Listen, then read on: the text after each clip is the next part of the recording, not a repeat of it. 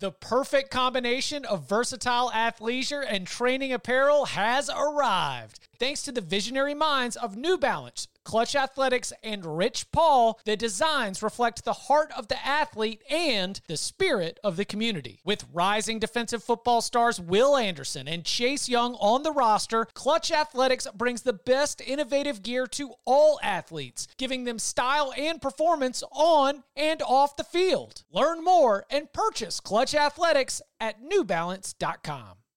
The all-new Hyundai 2024 Santa Fe is equipped with everything you need to break free from the dull work week and embark on an adventurous weekend with your family. The all-new Hyundai Santa Fe's features ensure that you can take on any adventure. What kind of features? Well, how about the available H-Track all-wheel drive so you can take on the dirt trails and kick up some mud? Or the standard third-row seating so your whole family can experience the thrill together? How about available dual wireless charging pads so no one gets stuck in the great outdoors with a dead phone? We're always trying to think about those great spring and summer getaways, but with a car like the Hyundai Santa Fe, anywhere can be your next adventure. To learn more about the all-new Hyundai Santa Fe, go to HyundaiUSA.com or call 562-314-4603 for complete details. Learn more about the all-new Hyundai Santa Fe at HyundaiUSA.com or call 562-314-4603 for complete details. Welcome back to the Cover 3 podcast with your hosts, Chip Patterson, Tom Fornelli, Danny Cannell, and Bud Elliott. It's your call for the best college football coverage, from National Signing Day to the National Championship and everything in between. CBS Sports presents the Cover 3 podcast. And welcome back to the Cover 3 podcast here on CBS Sports. That's Tom Fornelli, that's Bud Elliott, that's Danny Cannell. I'm Chip Patterson, coming to you live at youtube.com/Cover3 and all across the 24/7 Sports Facebook network. Thanks for hanging out. Smash that subscribe, smash that like, and come and join us in the chat. It is Monday, 11 a.m. Eastern time, and the transfer portal window has closed until May 1st, but we will get to that in a little bit later. A full recap of the transfer portal, some of the most significant transfers, some of the team activity that is worth noting, putting a bow on the winter window of the transfer portal. But first, we begin with some headlines from over the weekend, including some resolution to a story that we knew absolutely nothing about the last time we were together on Thursday. And frankly, in terms of actual details, I still don't really know much about it. But what we have is a little bit of closure, because Michigan has fired co-offensive coordinator Matt Weiss amid an investigation by university police following, quote, report of computer access crimes. The incident allegedly took place in late December in Schembechler Hall, which is the team's football facility. We don't know what else there is, but the news of him being dismissed also comes with a quote from the man himself. I am proud of the success we achieved over the last 2 seasons and grateful to all the Michigan players, coaches, and staff. The potential of Team 144, which I guess is 2023 Wolverines, knows no bounds. I have nothing but respect for the University of Michigan and the people who make it such a great place. I look forward to putting this matter behind me and returning my focus to the game I love. So I assume, in terms of whatever actually happened, it was more it was maybe not as nefarious and not as criminal, maybe, as when we thought about computer access crimes having this wide range of potential, because they wouldn't let him be offering this nice yay go blue statement, right? I just want to imagine he was like mining crypto to use to pay players with for like NIL, and he's just doing it all sorts of through all Michigan's computers. Let's just go with that. I have no idea what it was. I think to Chip's point, you can probably cross off things that are more immoral, evil side of things, which is the stuff we didn't want to speculate about. And I'm glad we didn't on last week's show, because just computer crimes is very, very nebulous. So my only question here really is, how does this impact the recruitment of Jaden Davis, right? Michigan is thought to be like one of the major players for him. He's like one of the 3 or 4 best quarterbacks that we've seen so far. in the class of 2024. Kid out of North Carolina at Providence Day School. He was at Catawba Ridge in South Carolina. Michigan notably missed on a quarterback this last year, right? And UCLA got Dante Moore. So Davis is sort of the dude that their fan base has circled. And if we want to see them recruit better now that Harbaugh has, I don't want to say turned down the NFL, more like the NFL has turned down Harbaugh is my read on the situation. You do want to see Michigan kind of cash in the job that it's done on the field with 2 consecutive Big Ten titles and 2 consecutive playoff appearances into some more tangible benefits on the recruiting trail so that they can sustain that every single year. Davis would be a big part of that. So I'm curious to see whoever they bring in will impact that. I mean, are they going to bring anybody in? Does Sharon Moore now just get the solo OC job? Sharon Moore, the offensive line coach, was co-OC with Matt Weiss. Matt Weiss is out. Someone has to take over, I guess, the quarterbacks, side of this. Jim Harbaugh could do it himself. What is it? What's the spin forward here for Michigan?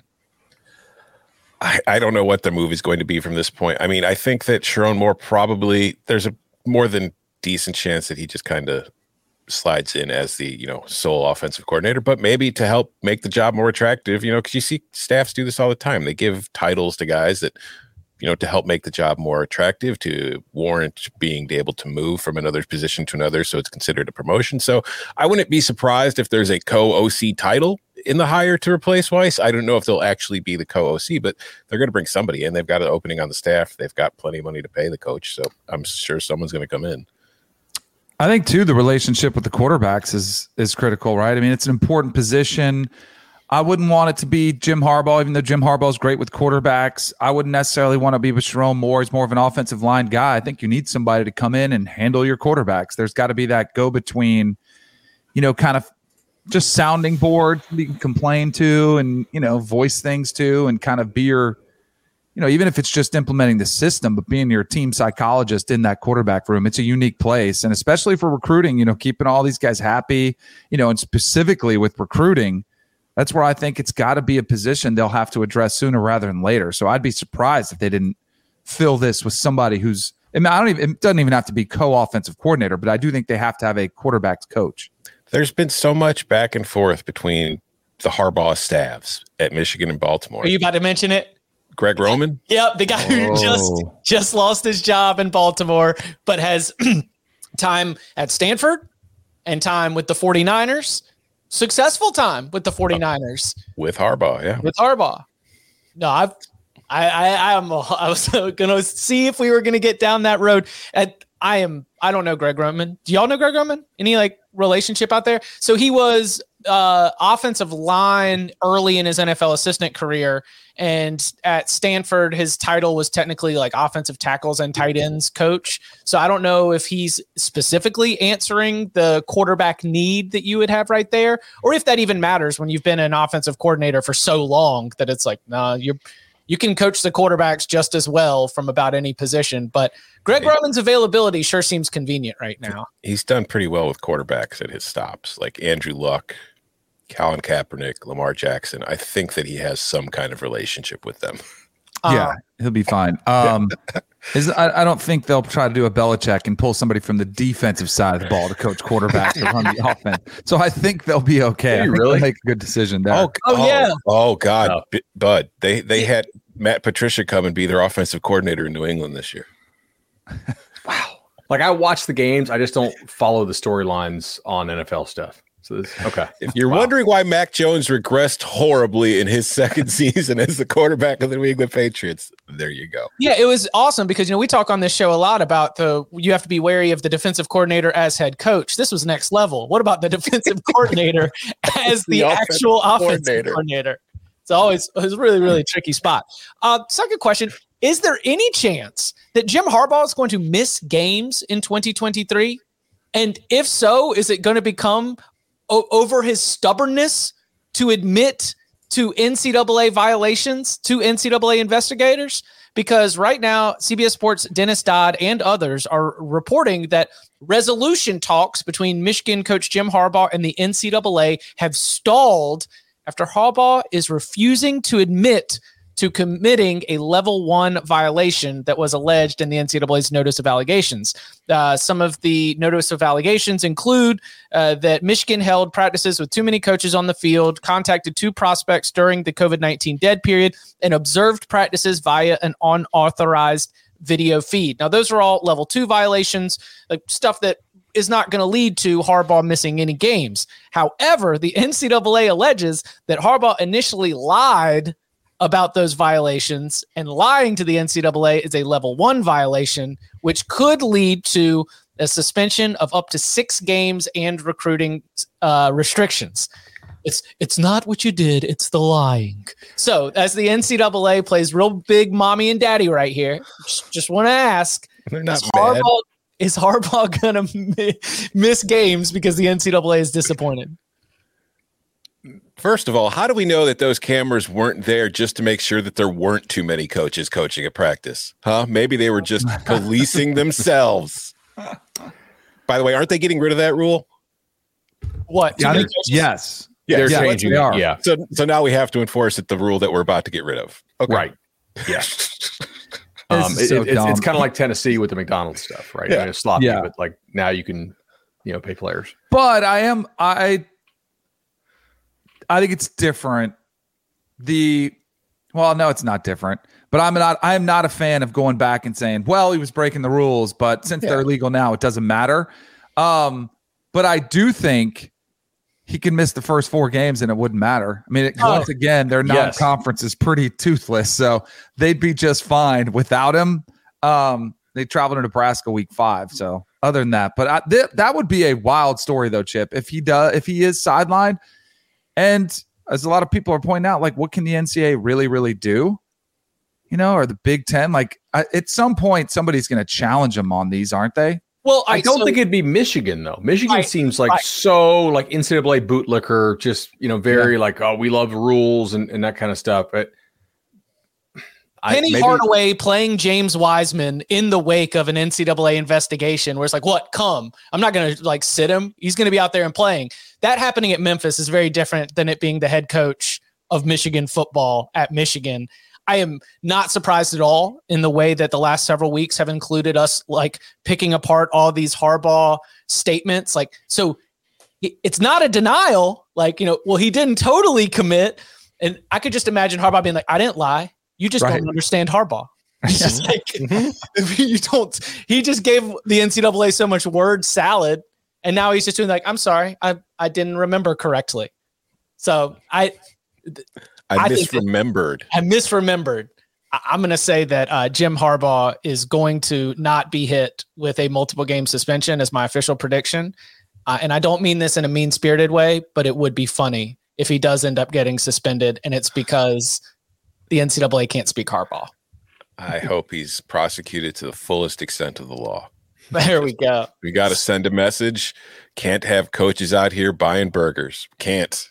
It sets a bad precedent. Somebody, I wish I'd pulled this up. Somebody said that he was with a recruit at a basketball game. I think they were playing Minnesota over the weekend. This weekend. Mm-hmm. And you know what he was doing at the basketball game? Having a burger. Having a burger. Damn straight. Love it. Trolling. Slow, like a burger commercial, just like big slow bites. Whopper, Junior Whopper. Sorry. So and like, again, resolution talks. Normally the school and the NCAA, we do we cooperated, so we get a lighter penalty, just slap on the wrist type stuff. Also not surprising that resolution talks have fallen through because of something related to Harbaugh's stubbornness, but it's something to keep an eye on. And like Danny said, even if Harbaugh is sidelined, I don't know if it would greatly impact our outlook or our win total projections for the Michigan Wolverines in 2023.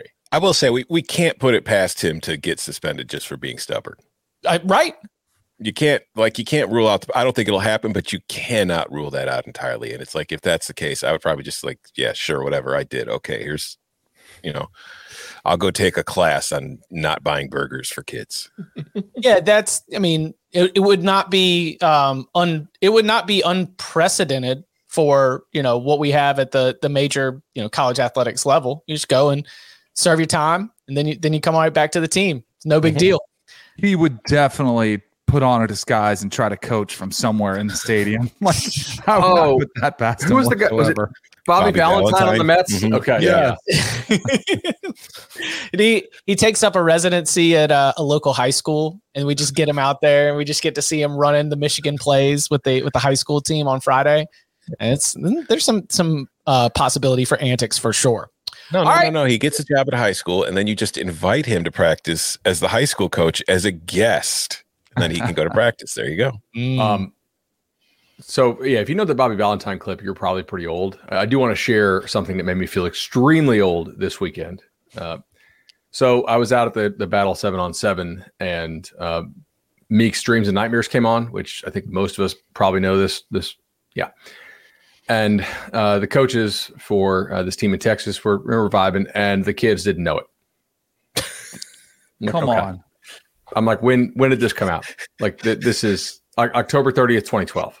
So I was going to say 2013. All right. What was the Eagles Super Bowl run, right? Wasn't that right there? Yeah. Jeez, that was that long ago? Dude. They were watching Bluey or whatever at the time. They I was like, you guys. Yeah. So which you can't. No, you can watch Blue's Clues, was it at Blue's that Clues time? on Paramount Plus. Yeah. And Blaze and the Monster Machines. I don't know what Bluey is. Oh, you should.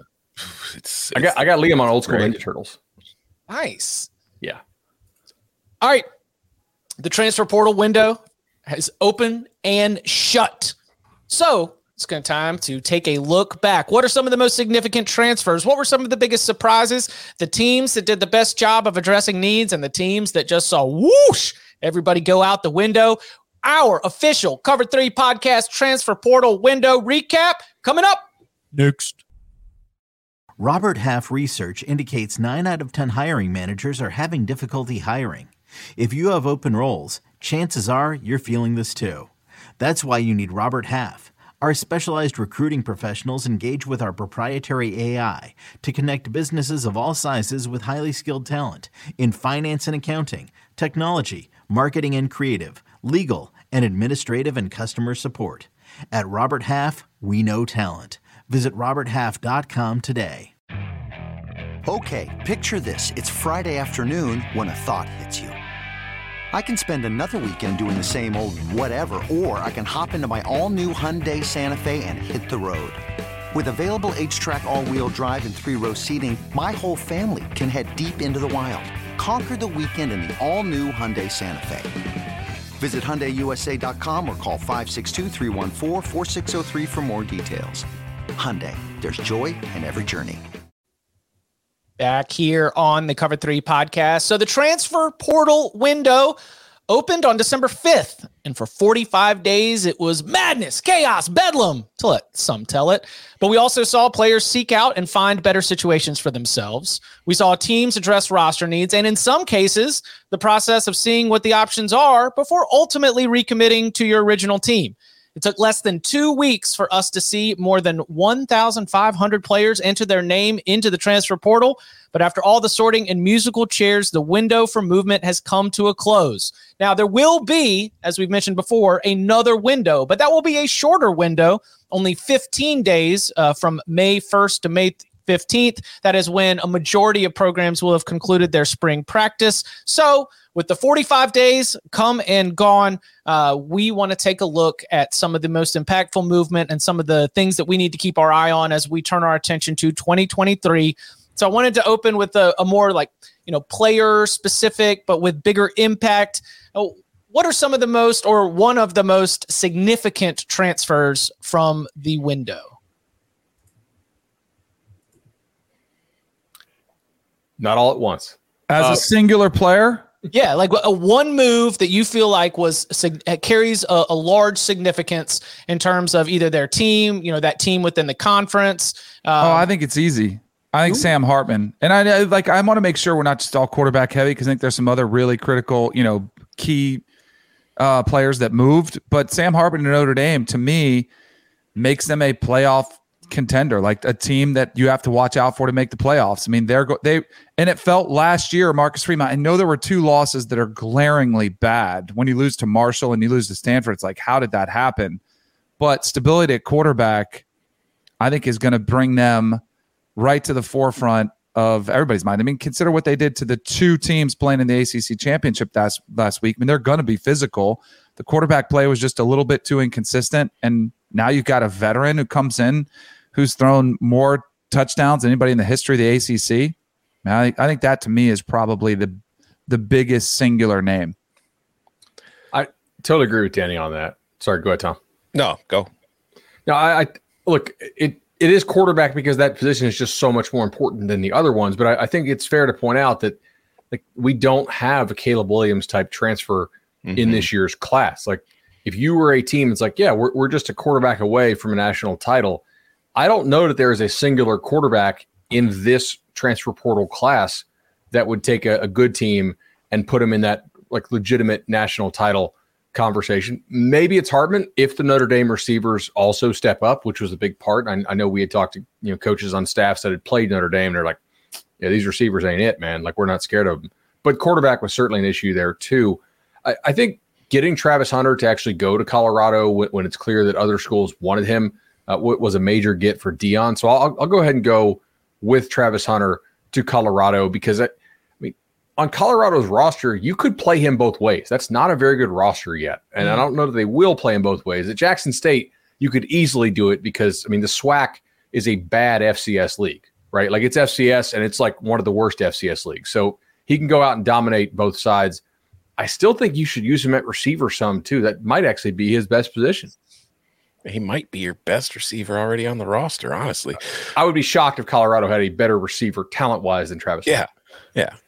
I'm with Danny on Hartman for sure. Like, I think that is one of the biggest ones because I do think that, like you were saying, but there's aren't many Caleb Williamses. There aren't a lot of transfers out there that are going to take a team and turn them into a title contender. But I think that is probably the closest one we have. And like you were also like, I do have concerns about Notre Dame's receiver spot, but I do think that with Sam Hartman, they are going to be a much more dangerous team in 2023 than they were in 2022.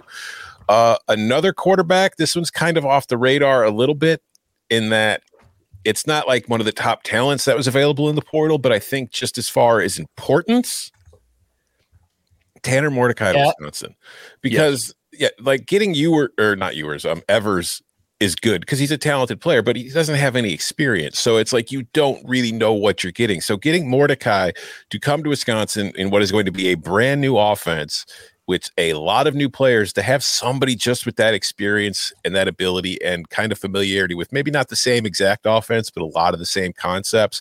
I think that will be huge for Wisconsin next year. I don't think he's going to come in and be like Russell Wilson was for the Badgers the year he transferred in there as a grad transfer.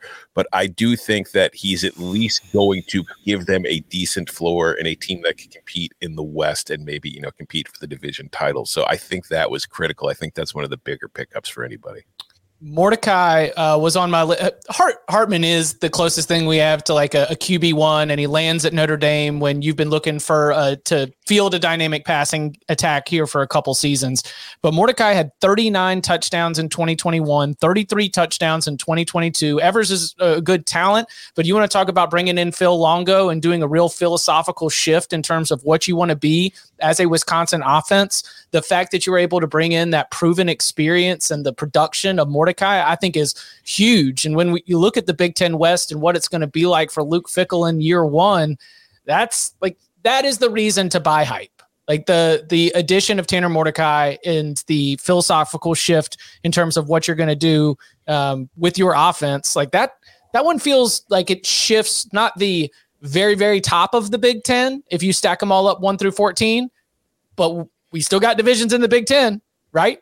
We haven't gone divisionless yet. There still is a ticket out there for a team in the Big Ten West to be able to make it to the Big Ten Conference Championship game. And I think that addition is absolutely huge. I had Sam Hartman on my list. So a little bit less of, it's not the quarterback. Of all the additions that Florida State had, and I know that Florida State's been very active in the transfer portal. They've got one of the better transfer portal classes. I like Jaheim Bell as the one that stands out to me, because when I'm thinking about the Florida State offense as it's evolved under Mike Norvell and as it runs with Jordan Travis, having those versatile weapons that you can move around on the field feels really significant. And Bell is a dude who I think has only gotten better throughout his career. So I put him on the list. And then also DJU to Oregon State. I mean, at one time, DJ Uiagalelei was looking like a man who was going to be competing for a Heisman Trophy, and now he gets a fresh slate at a good program that's in a healthy spot with a good head coach. I don't know if it's going to take Oregon State to the very top of the Pac-12, but for player and for program, it feels like that one has a lot of potential for sure. Totally agree. They've really killed the transfer portal. I know I don't want to jump ahead and talk teams yet, but tight end was definitely a weakness for the Noles this year, and you're bringing in Bell and Kyle Morlock. Norvell almost always schemes guys wide open somehow, and pretty much has done so everywhere he's been. But red zone was an issue for them. They were not as efficient as a red zone touchdown team. So I think getting two better tight ends in that room can help quite a bit. And there's a lot of young guys on that team they like. They're more like 24, 25 impact type dudes that they were not going to be ready to be good players in 23, I think. So it's huge developmentally as well. What about we can stick quarterbacks on this? What about Devin Leary at Kentucky? He didn't make my list for most significant, but what's the outlook there? Because I think Kentucky celebrates it, right? As they should. Yeah. Yeah. Did you see the backup play this year against South Carolina? You can't play. Yeah, like they picked up a good quarterback. It's just they have a guy who might go number 1 overall in the draft. So, like, no matter what you think about Will Levis as an NFL prospect, they had a guy who apparently is pretty talented at QB this year, and it didn't really do a whole lot for them. So I don't know if Devin Leary is an actual upgrade over Levis. I think he's definitely an upgrade over what they had available. So it's hard for me. It's going to be really interesting. I think, honestly, the bigger thing for me with Kentucky this offseason is Cohen coming back, because I think that will be better for that offense. And also, has Kentucky done anything to address that line? Because, again, that was a very bad offensive line this year. I do think that if you're excited about Devin Leary as a Kentucky fan, you're excited about Devin Leary plus the combo of the new play caller, right? Who is the old play caller. But the hires they made last year, obviously, like losing offensive line coach to Alabama was a major blow. I think Bama's very happy with him. The new offensive coordinator that they brought in didn't work out. And if you're a Kentucky fan, you're probably annoyed that you wasted a year of Will Levis. Like, you did not reach that next level as a team that you wanted to get to. But I think it's Leary plus Cohen that has you excited. And as we'll talk about upcoming, if you look at who you guys have as your losers team-wise, there are some opportunities here for Kentucky to pick up some dubs in the SEC East. What about? Do you really think Will Levis could go number 1? I don't want to sidetrack. I do. Oh, I think he could. Yeah, man. tools-wise, and his betting odds have been plummeting. I really think there's a legitimate shot. Like, I just look at I look at teams I know are in the market for a QB, and if think about like the Colts and the kind of QBs that they've drafted physically, do they seem like they're more likely to take a Bryce Young or a Will Levis? Right. To Tom's point, like the easy path, I think, for him to go number 1 is Levis has a huge pro day, which he will. He'll throw the ball from one end of the indoor practice facility to another. Bryce Young measures in at something that doesn't start with the 6, which is certainly possible. Yep. Right. And maybe they get him up to 200 pounds by combine time. Maybe they don't. But the NFL will look like, gosh, like I know Kyler Murray, but that's a guy who's a little more mobile than Bryce is. Can we really take Bryce number 1 overall? Which I think Bryce can be good. So that's them, not me. And then it's like, do you really want CJ Stroud with the number 1 overall pick? I wouldn't hate it, but I think NFL people disagree some. So then, hey, Levis, Josh Allen, compare. Okay. No, they'll all lose to Joe Burrow anyway. Snow Burrow. Shout out to Kofi. Deliver just right. It was right there. I watched the whole daggone game. I didn't even think of it. Phenomenal performance there from Burrow and the Bengals. All right, what about you just mentioned teams? So let's go there. I got one more player I wanted to mention. I'm sorry. Just not a big name, but again, a guy I think I saw sometimes watching his team play, who I think is going to be a perfect fit in his new home, could have a big year. J. Michael Sturdivant from Cal to UCLA. I just think he's the perfect kind of player for a Chip Kelly offense. I think he had 755 yards and 7 touchdowns with the Bears, and you think about that offense those are pretty good numbers to be putting up in an offense like that. That was pretty stodgy for the most part. So him going to UCLA, along with maybe we'll mention this as a team, some of the other pieces that they have picked up in the portal, I think is going to be a pretty big get for the Bruins next year. Well, let's start there with teams, because the rest of the UCLA transfer haul as it stands right now, you went out and you got a quarterback from Kent State in Colin Schlee. You got you just rated the MAC basically. It's like, I'll take one of your best quarterbacks, I'll take one of your best running backs, and Carson Steele. You mentioned bringing in Jay Michaels. So UCLA's class officially in the 24/7 Sports transfer team rankings checks in at number 7. There's 11 there. What else? What stands out, or what are the big pieces that you like about what Chip Kelly has done in the portal in this offseason? I just think that if you look at the guys he's gotten, and it's somewhat along the lines of the way that Chip Kelly always kind of approached things for the most part when it comes to recruiting, like even at Oregon, their classes were never incredible. He was just finding guys who fit what he wanted and what he'd like to do. And I think that's basically what he did in the portal. I think Sturdivant, like I just said, is a guy, as far as receivers go, is going to fit perfectly with what he wants to do. I think Carson Steele is a guy that's a lot like Zach Charbonnet and is going to be able to fit a lot of what he wants to do in the run game. I think Schlee gives them a good option if Dante Moore doesn't win that starting job. I think you're still pretty comfortable with Schlee, who does a lot of the things that Chip Kelly likes from his quarterbacks to do. So it's not the kind of transfer class where it's like, wow, they're getting all these former 5-stars and they're taking this guy from there. It's like, oh no, these are guys who are probably just going to be plug and play in Chip Kelly's offense, and it's going to be fine. So totally agree. Like you go out, you get Kyle Ford as a good possession guy. Sturdivant can be more your deep threat. I like what they got at safety. They still probably need a corner, I would say, for this team, which we'll see if somebody pops in there in the portal. But I also like the linebacker pickup they got from Cal, who's one of their lower rated kids in the class, but he's an 89, so almost a 4-star. I'm going to botch this kid's name, but I know they're very excited about him in Westwood. Oluwafemi Oladejo. I think I nailed it there. They played Cal in the last game of the season. I think that was that rescheduled vid game, right? Mm-hmm. He had 18 tackles against them. This is a guy who's kind of newer to football, hasn't played a ton, is really coming into his own. Big body, can be an edge guy for them if they had to, stand up edge type. I totally agree with Tom. Like I have UCLA as one of the best transfer classes out there, and I think they should be mentioned as a Pac-12 contender, just like the other ones should be. Honestly. Yeah, like the I don't think Robinson's that big of a loss at quarterback either. Like he played poorly down the stretch. The University of California school system is charging UCLA a Big Ten tax from this point on. So UCLA is saying, okay, well, we're going to give you this money, but we're going to take all your players. Danny, what team stood out to you? I'll go Colorado when we talked a little bit about them, but you got a quarterback in Shedeur coming. You got Travis Hunter, maybe the most talented player. And I think you guys totally hit on the great point about the fact he can go both ways. I think he will. I mean, the way they did it at Jackson State was when necessary. They put him in situationally. I think that might be more frequent than not. And considering Dion liked to get his hands on the ball too, I think he completely understands it.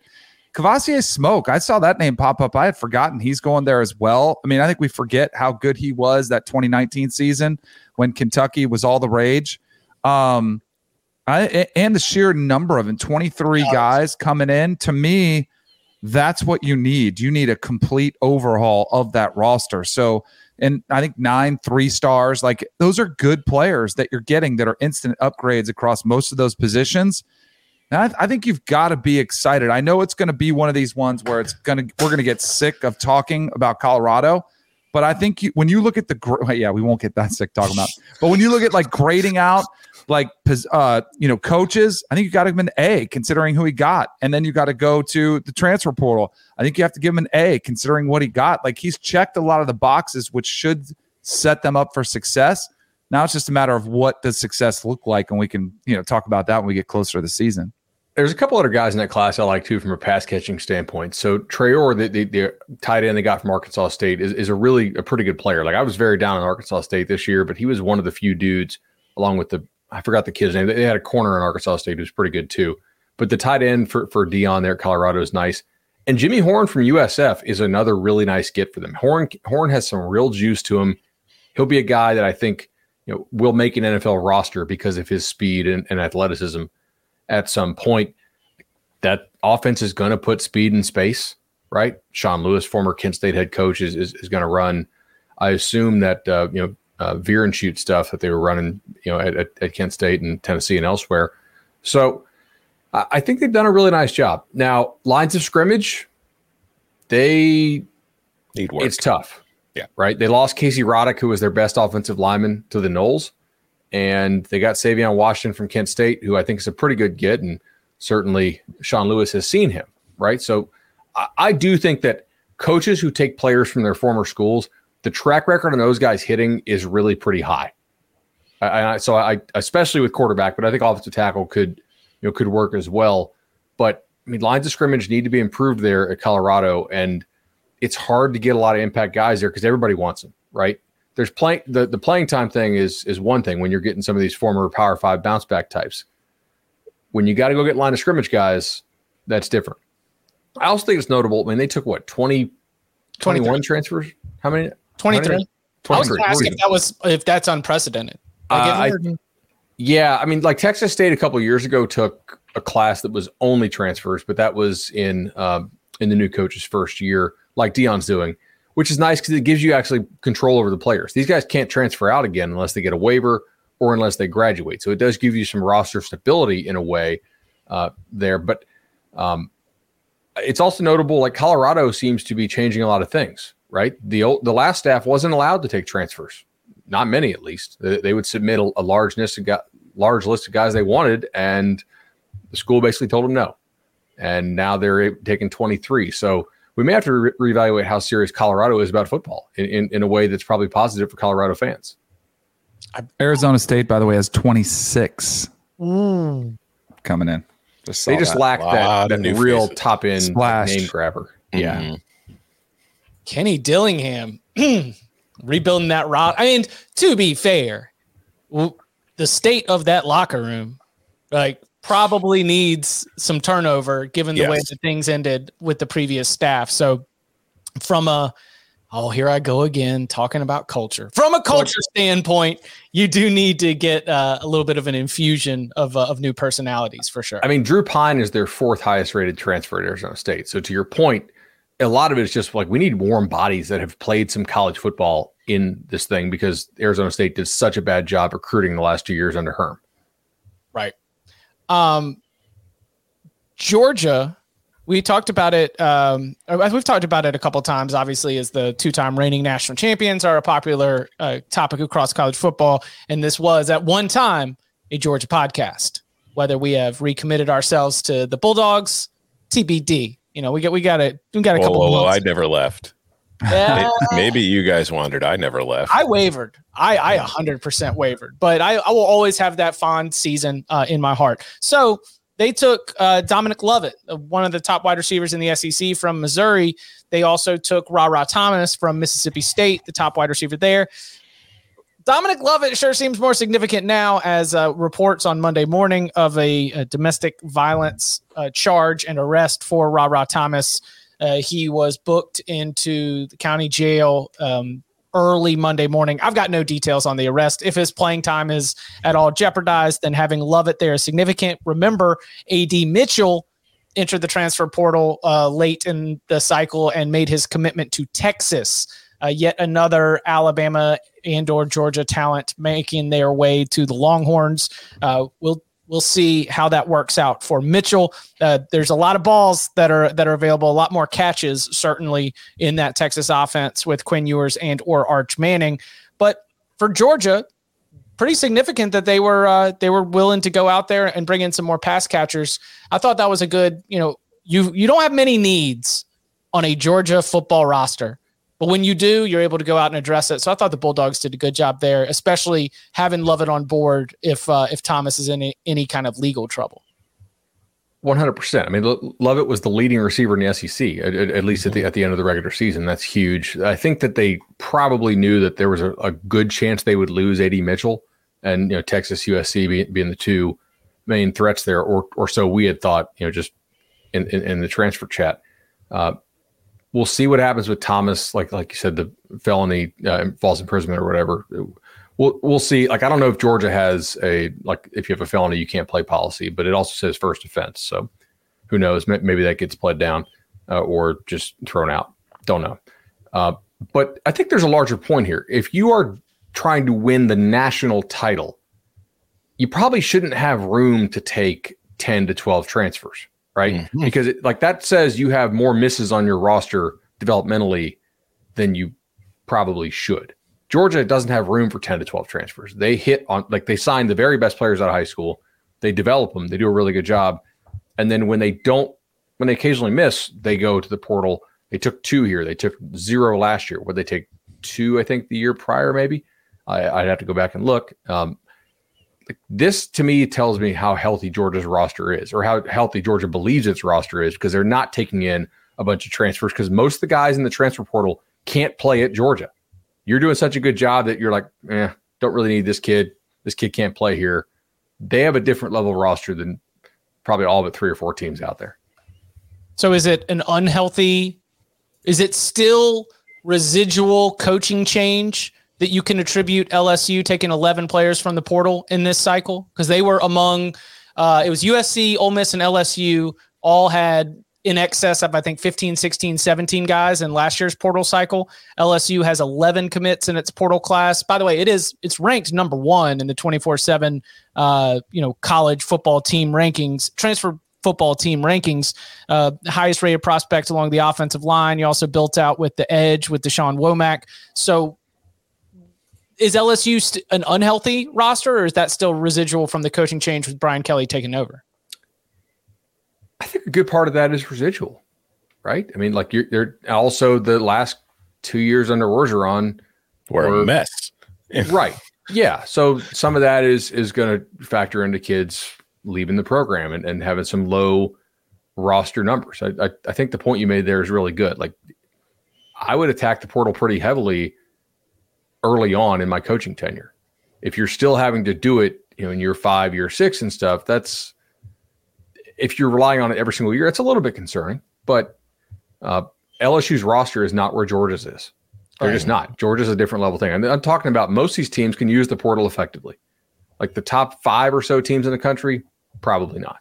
Not in volume. If you just compare the situations, it's not just that Georgia's roster is so good that there's really no room for dudes to want to transfer in, because it's I probably won't play. I'm not good enough. But it's also just there's stability there. There has been stability on that coaching staff and on that roster for the last however many years. Kirby's been there for a while, and they've just got what they have in place, and it's working. LSU has not been stable at all. So there's going to be that when you're churning your coaching staff, you're going to be churning the roster now too, especially because just with the transfer portal, with guys not having to sit out a year, this is just commonplace. And I think that the roster had talent when Brian Kelly got there, but it was a lot of guys leaving, a lot of guys coming in. Brian Kelly's got to bring in players that are fitting what he wants to do compared to what the players were doing. And I think if you look at the talent LSU's brought in, he's upgrading the talent level. Like last year's team, I think overperformed what it was. And that's a good sign going forward for Brian Kelly as a coach, who I think has been one of the more underrated coaches in the country for a while now. He's bringing in more talent. I don't think LSU is going to be winning the SEC next year, but I think LSU is going to be better next year than it was this year, and it was pretty good this year. You got to consider, too, it's not just about talent, who has the most 4 or 5 stars, guy who has the highest rated. A lot of it's about fit and personality and getting, especially when you're dealing with coach and turnover. I'm sure there's players that at LSU were like, well, let me see what Brian Kelly's going to be like. And some of them bought in, and some of them are like, this isn't for me. This isn't what I signed up for. So there's going to be a process of kind of weeding and sifting through the guys that really want to be there and the guys that don't. And now you get to go out there and you get to sell the transfers, the guys that are coming in on, hey, this is what I am. This is what I'm going to be. And are you buying in or not?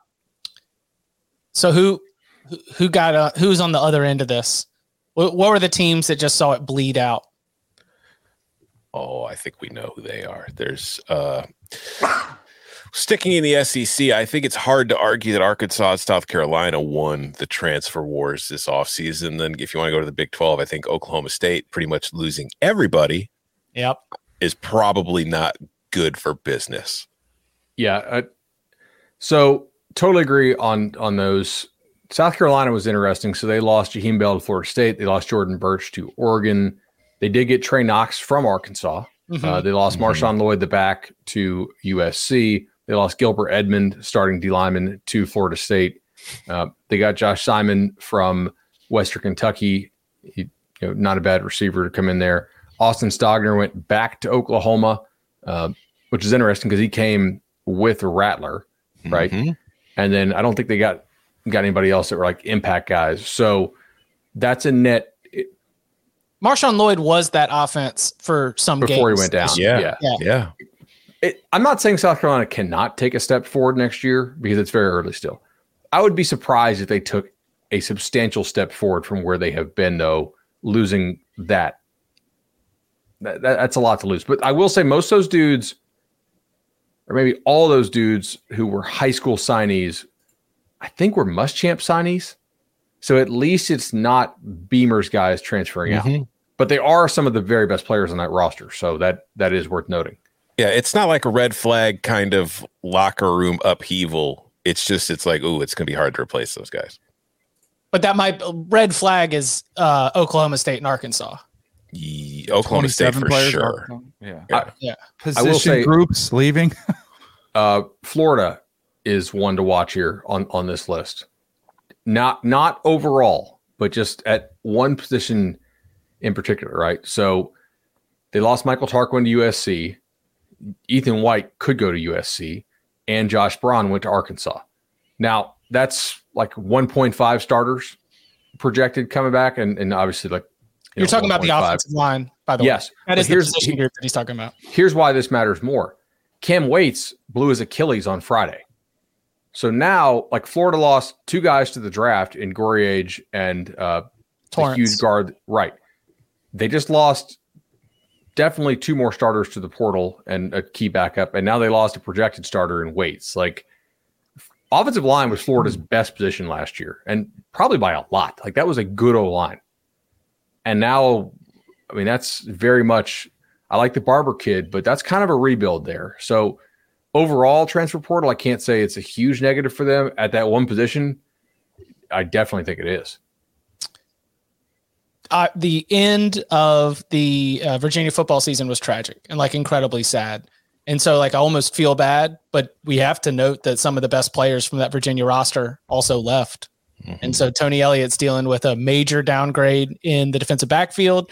You lost one of the most prolific quarterbacks that you had. I know he didn't have a very good season this year, but Brennan Armstrong goes to NC State, to somebody else that's in your conference. Fentrell Cypress goes to Florida State, somebody else that's in your conference.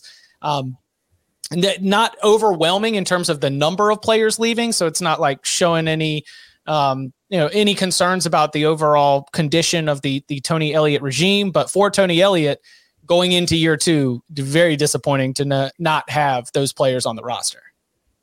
All but one of those play offense. I don't think Tony Elliott hired a good offensive staff.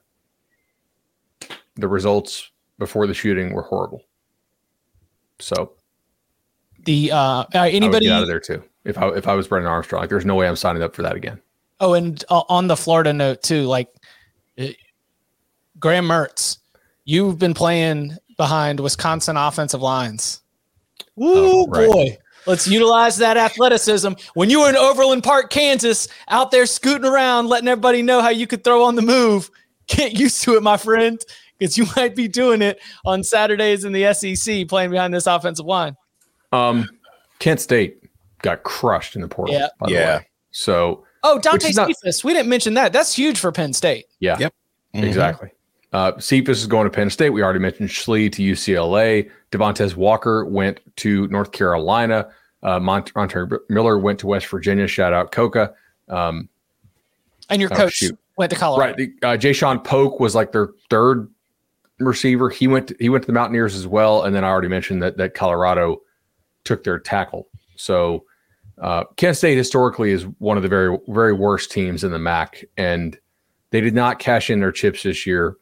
They had some tough games. They also had a couple of injuries, right? And that's a smoking crater. Good luck to Cody Burns as the head coach there. Also, thanks to the chat, good news as of the last day or so. Virginia's wide receiver coach, huge part of the recruiting operation and a huge part of that program. Marquise Higgins just left to go to Penn State. So Another offensive setback for the Wahoos right there. Any other individual moves or teams or anything else that you want to spotlight before we get to just sort of a review of how we think it went? A couple that we need to talk about, or we will probably get yelled at by the chat or just roasted in the comments. We already made a YouTube short about this, so we were not ignoring Florida State, but obviously they did a really good job. The Byers kid they got, I think, might be the best transfer they took, and they're going to be very happy with Daryl Jackson as well from the early returns on that. Auburn. Can I do one follow-up question for Florida real quick, especially for y'all? When does it tip? Because I believe it is interesting to look at how Mike Norvell has utilized the transfer portal to be able to build this up. But when do you want to see it be more of like high-level high school recruiting prowess and then a little bit less portal instant impact? Are we closing in on sort of crossing over that line? Yeah, they better. I mean, if they want to take that step from being like a team that is going to be in play for the ACC or a team that's going to be in play to win it all, like that's the real gap you got to bridge here. This team could win the ACC. The way that they're recruiting could win the ACC. Can they win a national title relying on the portal this heavily? I don't think so, based on the quality of player I've seen in the portal. And this year's portal is not as good as last year's, by the way. Like it's less talented overall, I think, on the very high end than it was last year. Now, it also depends on how much you like this class. Like they may or may not like the 2024 high school class as much as maybe they do 25. But whether you take 15 high schoolers or 25 high schoolers, you damn sure better be getting a lot of those top 100 kids, you know, a lot of 5-stars, especially if you go low volume on it. So, I mean, like, look, man, their junior days last year sucked. Their elite camp was anything but elite because they were coming off back-to-back losing seasons. Now, we had said on the show, Norvell's not getting fired barring something disastrous. But they definitely didn't have any juice with kids last year. This year, I will tell you, like they have a lot more juice with some of the top kids because they're not coming off back-to-back embarrassing seasons, right? They won 10 ball games. So we'll see if this staff is good enough of a recruiting staff to cash that in. I don't know yet. I think they are. I think they'll be fine. I think exactly what you're talking about, but they needed to create some momentum so they are relevant for the younger player, not just hungry, you know, guys that didn't play at Georgia or that were all-out stars at Albany.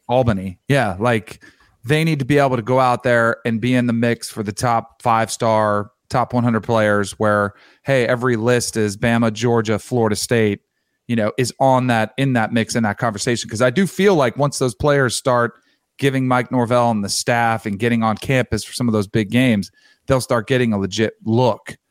But they got to carry on this momentum that they built this year. Nolecast. No, that's an actual name of a podcast. That is true. I was going to say the last 10 minutes has been crapping on Florida's offensive line and talking about how great Florida State is. Oh, man. Yeah, when I saw the Waits news, I was like, oh my gosh, poor Graham Mertz. Like this is not bueno. Putting on my glitter. Here we go. we got to hit Auburn too. Oh yeah, 13 players. Rebuilding the offensive and defensive lines, very important there. So you get Justin Rogers from Kentucky. I think he's a guy that has a lot of upside. You get Avery Jones, who they flipped from some Big Ten school. I'm trying to remember here. He was committed. Was it Wisconsin? Illinois. Oh, there you go. Yeah. Sorry, Tom. No. Wait, were you setting that up as yeah? Oh, yeah. I just deadpanned it. I wasn't taking the bait, Chip. I was taking it. He's a pretty nice center from East Carolina. They get Dylan Wade, who I like a lot from Tulsa. He's a pretty good offensive lineman. Tackle at Tulsa, maybe a tackle for them. I don't know. Maybe plays guard. Fairweather, the FIU tight end. There's some decent guys here that Auburn picked up. Like Auburn should be a lot better than they were last year, and they got a lot of beef. I have reasonable confidence if Hugh Freeze to scheme guys open like he does pretty much everywhere. Can I ask a quick question? Yeah. Is the Pony Express back? They're a top 6. They're SMU is at 6. So like they're the highest group of 5 team that's out there. I know they have the collective with 38,000 per player on the roster, which clearly is having an impact in here. But this was kind of that idea that we thought NIL could bring to the forefront if there was a school that had the desire to get in the mix and they had wallets that were big enough, they could. And it sure seems like in the portal, SMU kind of stands out as one of those teams that's getting some pretty high caliber player. they've got a deal for every player. I forgot that. Yeah. Mm-hmm. I think it's 38 grand, like flat. It's a 38. decent amount. Yeah. Yeah. It's interesting too. Like, is that a good use of funds?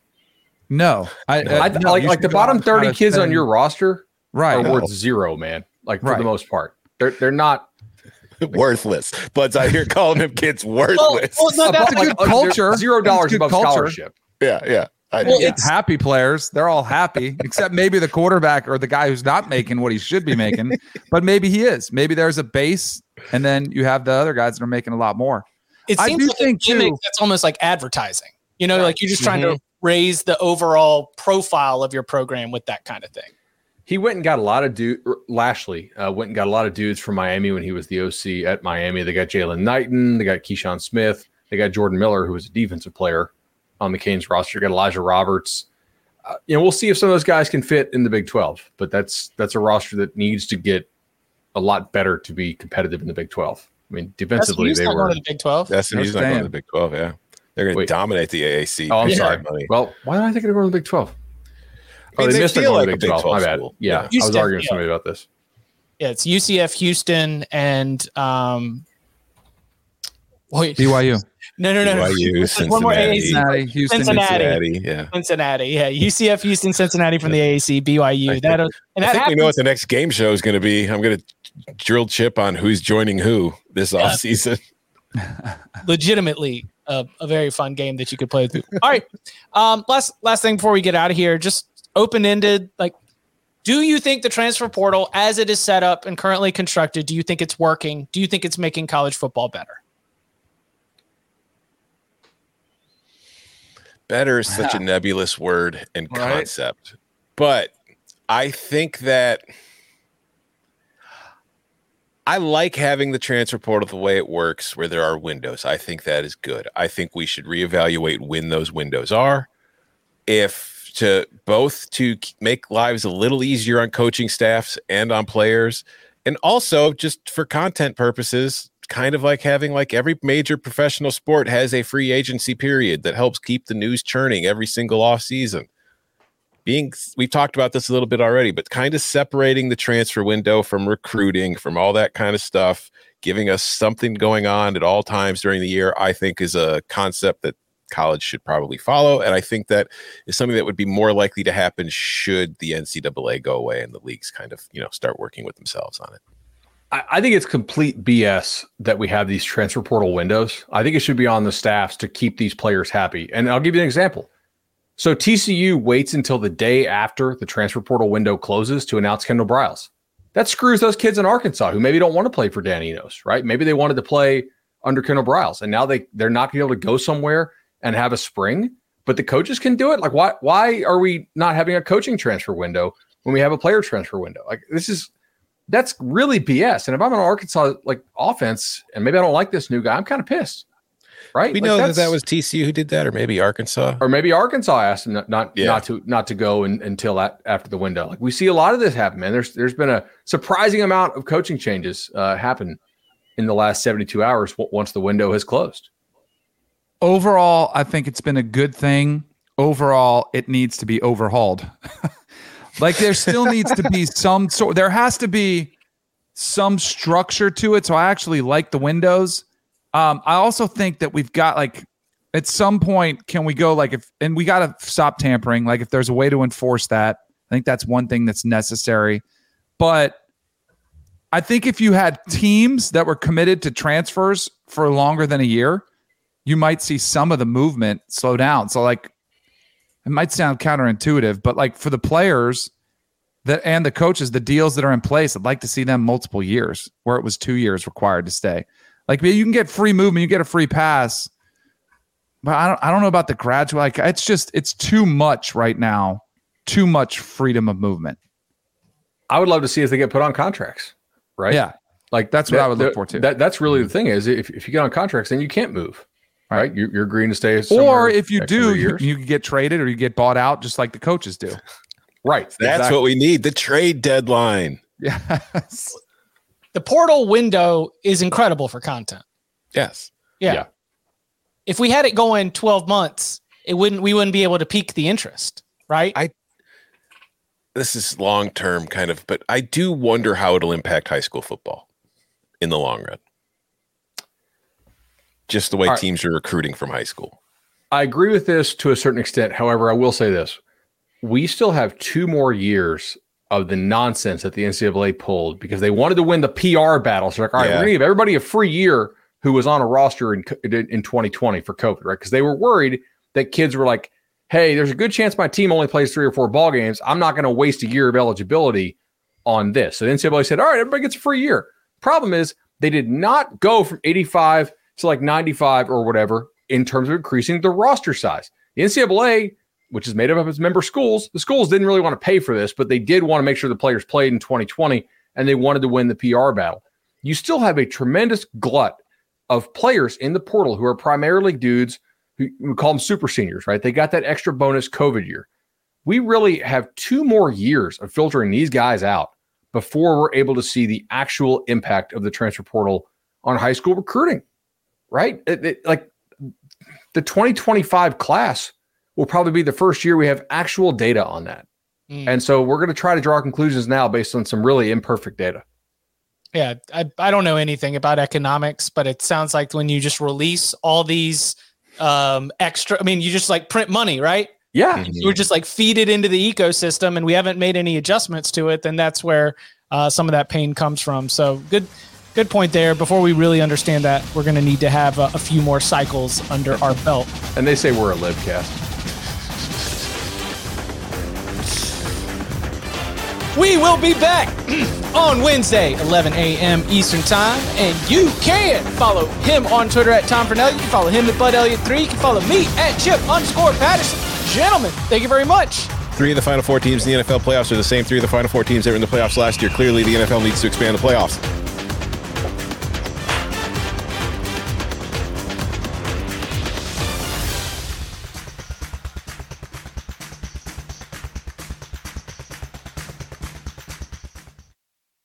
The time has come for drag queens to save the world. RuPaul's Drag Race All-Stars is back on Paramount Plus, and for the first time ever, I want you to use your talent for good for a change. 8 iconic queens are competing for the charity of their choice. This is how you do drag. Who will slay it forward, win cash for their favorite cause, and a coveted spot in the Drag Race Hall of Fame. RuPaul's Drag Race All-Stars. New season streaming May 17th exclusively on Paramount Plus. Go to ParamountPlus.com to try it free. Terms apply.